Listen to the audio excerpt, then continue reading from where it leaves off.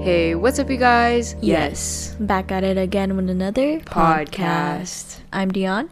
And I'm Mickaela, and this is Much Love. Hello, welcome to another episode of Much Love. This is the first episode of 2022, so Happy New Year. I hope that all of you spent time with those who you love and are just really looking forward to the new year. It's like a fresh slate, and I think it's fitting how the new moon came right on January 1st. Today is a little empty though, because it's going to be just me. Well, not just me, but Dion won't be here, the other half of the Much Love podcast, because, we are on winter break and it's been a little hard to get together just because we have our own individual plans, and that's okay.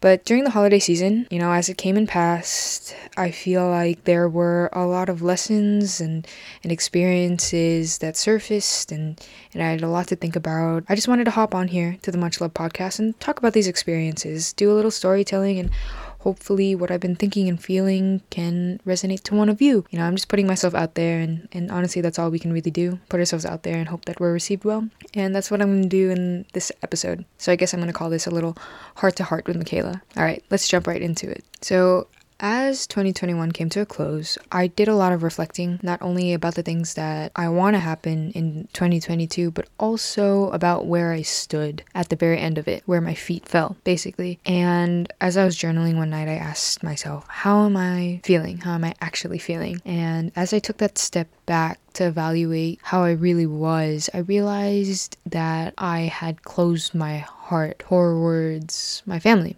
And, the holidays is really marketed to, be with your family, surround yourself with your family. But I think it should be surround yourself with the loved ones. And sometimes that doesn't necessarily mean family, and that's okay. But I started to ask myself, why did I shut myself away from my family? It's like I wasn't even trying to connect anymore. It's like I fell into a place where I thought this isn't worth the fight anymore. And, during the holiday season, I don't know if it's with everyone's household, but with mine, during the holidays, the tensions in the household are heightened. And as a kid, I thought, the holidays is just a stressful time of year, and, that's why mom's really uptight right now, or this and that. But then I started to realize it's not just on the holidays, it's year round, but it was just really amplified during the holiday season. And I thought, oh, that's why I became so guarded at home, was because I didn't want to say anything or do anything to upset anyone. It's like I was walking on eggshells, that the main goal was to really stabilize the emotions of the people of the family members that I was around, rather than,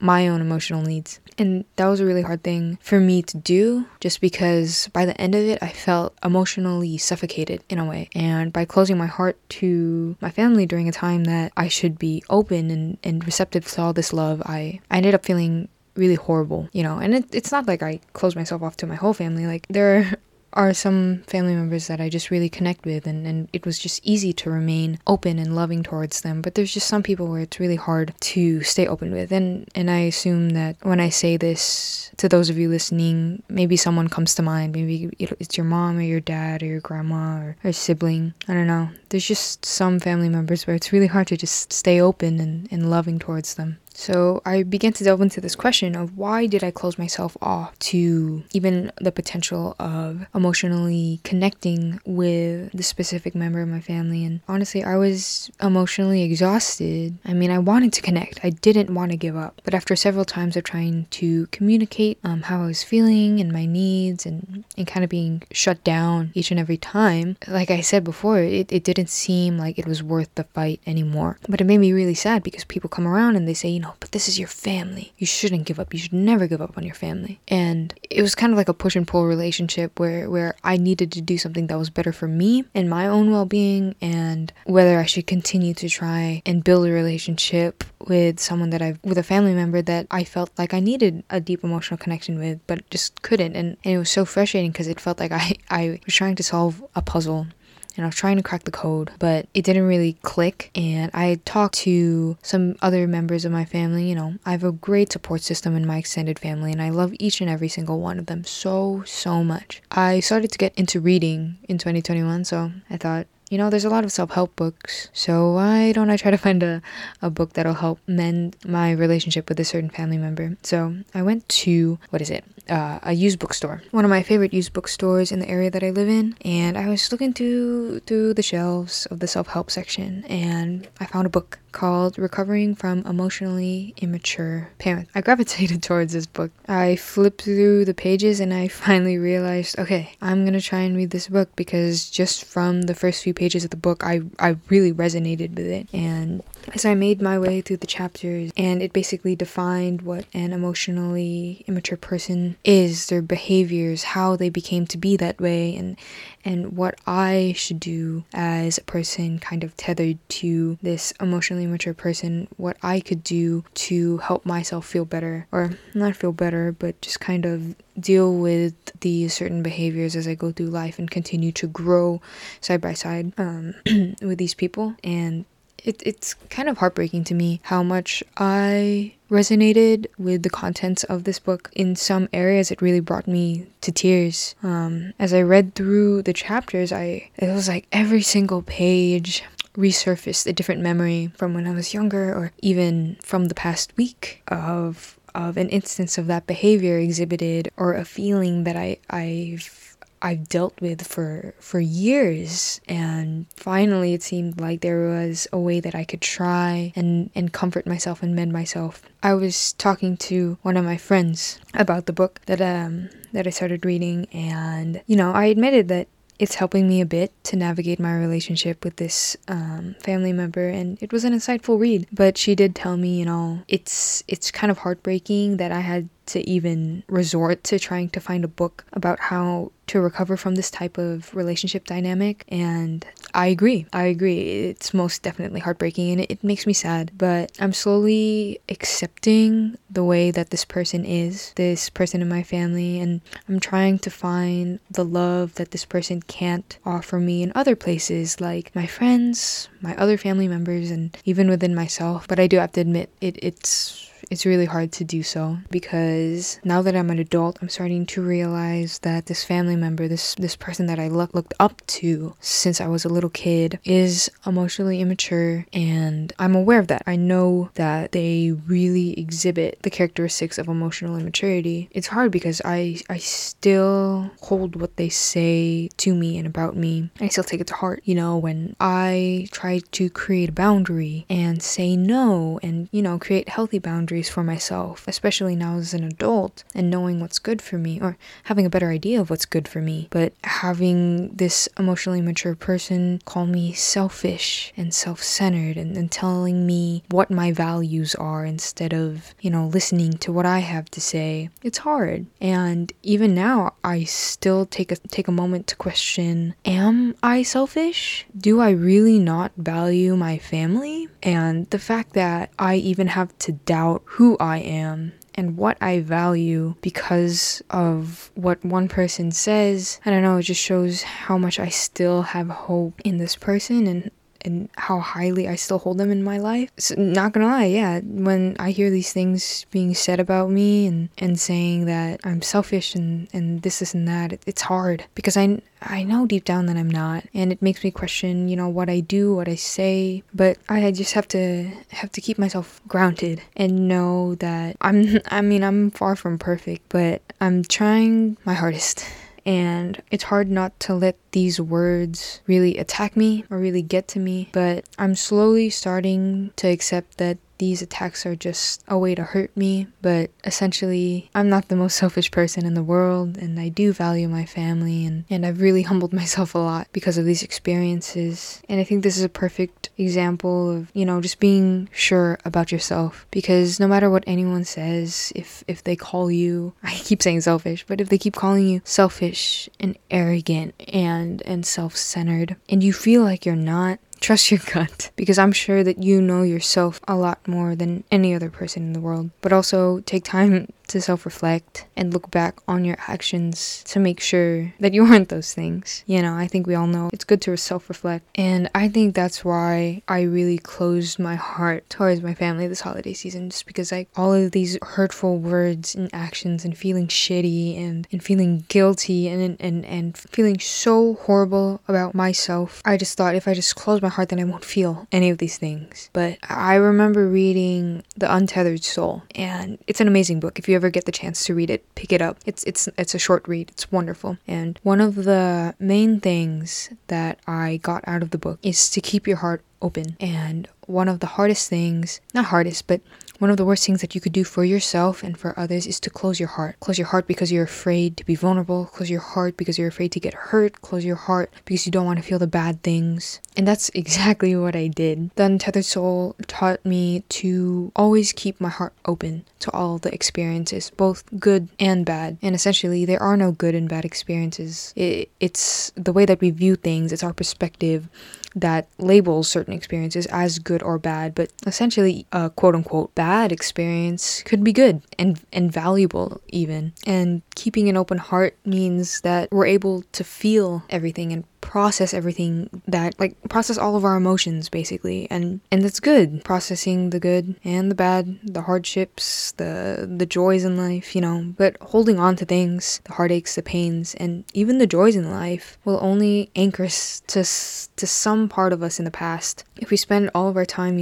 worrying about what may or may not come, will only blind us from what's really happening in front of us. And all we really have is now. And that brings me to another book that I read, The Power of Now. If we're tethered to our past, and if we're so busy rushing into our future, we miss the happiness that can really only be felt in the moment. And sometimes I feel like I'm doing that. I feel like I'm so enamored by what's past me or so anxious about the future that I forget to just be present, And I think about the time when I really kept my heart open to everything, and that was the happiest that I ever was. I feel like I viewed life so differently than I do now. And to see how closed I kept my heart in comparison to then, it makes me sad because I feel like, I didn't allow myself to feel everything that I could have. And if I look back at it now, even some of the most painful experiences served as some of the greatest lessons.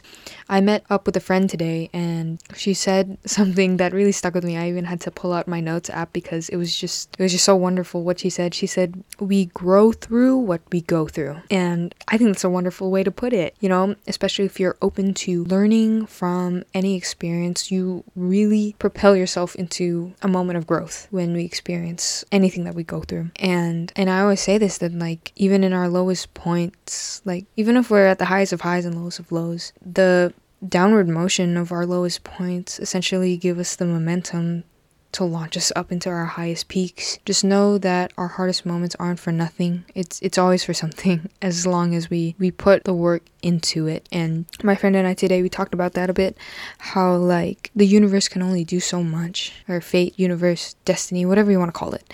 The universe can only do so much, and it's really up to us to have the courage to leap into it, to grab the opportunity when it's right in front of us, because the opportunity, it won't always be there. We just have to know when the timing is right. And earlier this week, I had reread one of my favorite books called Tuesdays with Morrie, and it's about this dying professor who talks about life's greatest lessons. He recaps some of the most important lessons that he's learned throughout his life. And it really got me thinking, because especially in the world that we live in today, I feel like it makes us believe that more is better, more money, more clothes, more friends, more power. I don't know. I don't think that more money and power and these materialistic things can really replace the tenderness of love, and that's what an open heart allows us to do and feel more freely, to love. I reflected back to some of my lowest points ever, and it wasn't any external thing that helped me heal. It wasn't buying more clothes or dyeing my hair or getting tattoos. Those things didn't heal me. It was really the gentle love from others and within myself that really helped me get through the hardest times. It's easy to be distracted by what we don't have, the clothes that we don't have, the job that we didn't get, but looking around at what I do have now, the people that I have, the opportunities right in front of me, and I realize that my heart's really full, and I appreciate every person, every experience, and every piece of knowledge that I gained up to this point. And all of you listening, I appreciate every one of you too, because I didn't think that having a podcast was something that I was really worthy of. I always felt like I had something to say, but that no one ever really cared enough to listen. But I'm happy that I had enough courage to start this podcast. And I think it's one of the biggest blessings that could have come out of 2021. And I'm happy to be continuing it in 2022 as well. Anyway, keeping an open heart and loving unconditionally is freaking scary, bro. Like, it's scary to be so vulnerable to someone. And it's scary because it just allows you to get hurt more easily, I guess. And it's scary to show your true self to someone. One of my biggest fears is to show myself completely to someone and to have them run away. That feeling of rejection is horrible. But one of the quotes in Tuesdays with Maury is to love is the only rational act. No matter how someone reacts to the love that you show them and the love that you try to give to them, to know that every action that you do, every word that you say is rooted in a place of love. There's no space for you to doubt yourself, because even if the love that you give is kind of returned by an act of hate, it doesn't show anything about you. And that's why loving unconditionally is so hard. We need to show this gentleness to everyone, and everyone, even the person who broke our hearts, or that bitch ass who flipped us off in the traffic light, and even the family member who doesn't know how to properly love us. Sometimes it's the people who seem most unlovable that need the love the most. Sometimes one act of compassion would be enough to change another person. It's kind of that ripple effect. And I know that this must be so hard to hear, especially when you're really going through it. To just love and forgive and be gentle towards people, even the people who seem to have hurt us the most. I know it's really hard to hear. But really, that's all you can do, Put yourself out there and make sure each action that you have is led in the way of love and light. And even saying that now, it sounds so cheesy, but I just don't know how else to put it. My friend and I today, her name is Nia, by the way. Hi, Nia, if you're listening. We talked about how the energy that you put out is really the same energy that you receive. So if you put out a lot of negativity, I feel like you're just going to receive a lot of negativity back, or that's just the lens that you're going to experience life through, a negative lens. But if you go through life seeing the love and care and compassion in every action that you do, you'll find that in every action that you receive as well. It'll multiply the amount of love and light that you receive. And by living life through such a positive lens, it'll help to keep your heart open, and you'll gravitate towards the people who are meant to be in your life, and they'll see you in the same way that you see them. Man, I don't even know if I'm articulating myself properly at this point, but I just really wanted to hop on here and just remind all of you to keep an open heart, because closing my heart has caused me a lot of pain in the past couple of weeks. So I guess this will help serve as a reminder to you, and even a reminder to myself to just keep an open heart, connect with people, and no matter how hard it is, just be gentle and kind to yourself and others. I finally finished 101 essays that'll change the way you think, and Dion just really started getting into it. So I think the next time Dion and I meet up, we want to talk about some of the things that we read. I really miss Dion. It's really hard trying to have a podcast without her. Feels like I'm just talking to myself, which I am. But before I, started a podcast, I used to do this thing where I would just pull up the voice memo app on my phone, and if I ever had kind of like a fleeting thought or something that was weighing me down, I would just record what I was feeling into the voice memo app if I was, too lazy to whip out my journal and just write. So it kind of feels like I'm, talking to the voice memos on my phone. I guess I've come full circle from that, but I guess I'll just end it there. Despite all of the, hard feelings that I've been feeling lately, I'm still really grateful for all the love that I've been able to receive during the holiday season. I feel like I've become a lot more vulnerable and open, and in general, I feel like I let a lot of my guard down. Just by doing this podcast alone, I feel like I've let my guard down a lot and let myself feel vulnerable, which is good. And I just really hope that all of you, put out your intention for what you want to happen this coming year. There's no doubt in my mind that it's going to be filled with so many blessings and love and so many more amazing opportunities. I'm really looking forward to what 2022 has in store. Well, if Dion were here, as we always say, take what resonates and leave what doesn't. Much love, Dion and Mickaela.